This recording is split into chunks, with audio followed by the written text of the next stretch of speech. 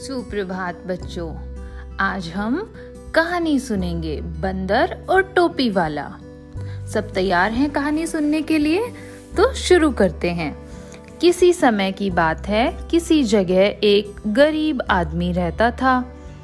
वह रंग बिरंगी टोपियां शहर शहर जाकर बेचा करता था। उसके पास अपनी रोटी कमाने का यही साधन था। बच्चे उसकी टोपियों को बहुत पसंद करते थे। समय के साथ साथ उसके बहुत सारे ग्राहक बन गए।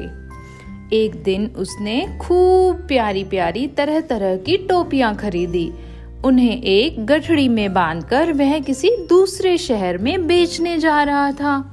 सुबह से चलते चलते दोपहर हो गई और थक गया वो।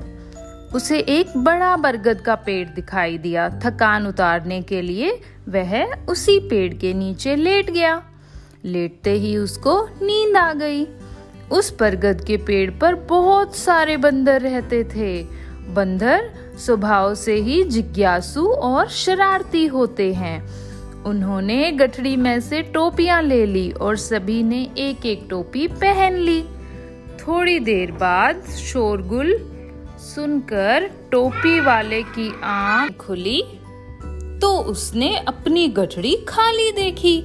जब वह परेशान होकर इधर उधर देखने लगा, तभी उसकी नजर टोपी पहने हुए बंदरों पर पड़ी। उसे कुछ समझ नहीं आ रहा था। यदि वह डंडा लेकर उन्हें भगाता तो भी उसकी टोपियां वापस नहीं मिलती। वह वहीं खड़ा खड़ा अपना सिर खुजलाने लगा।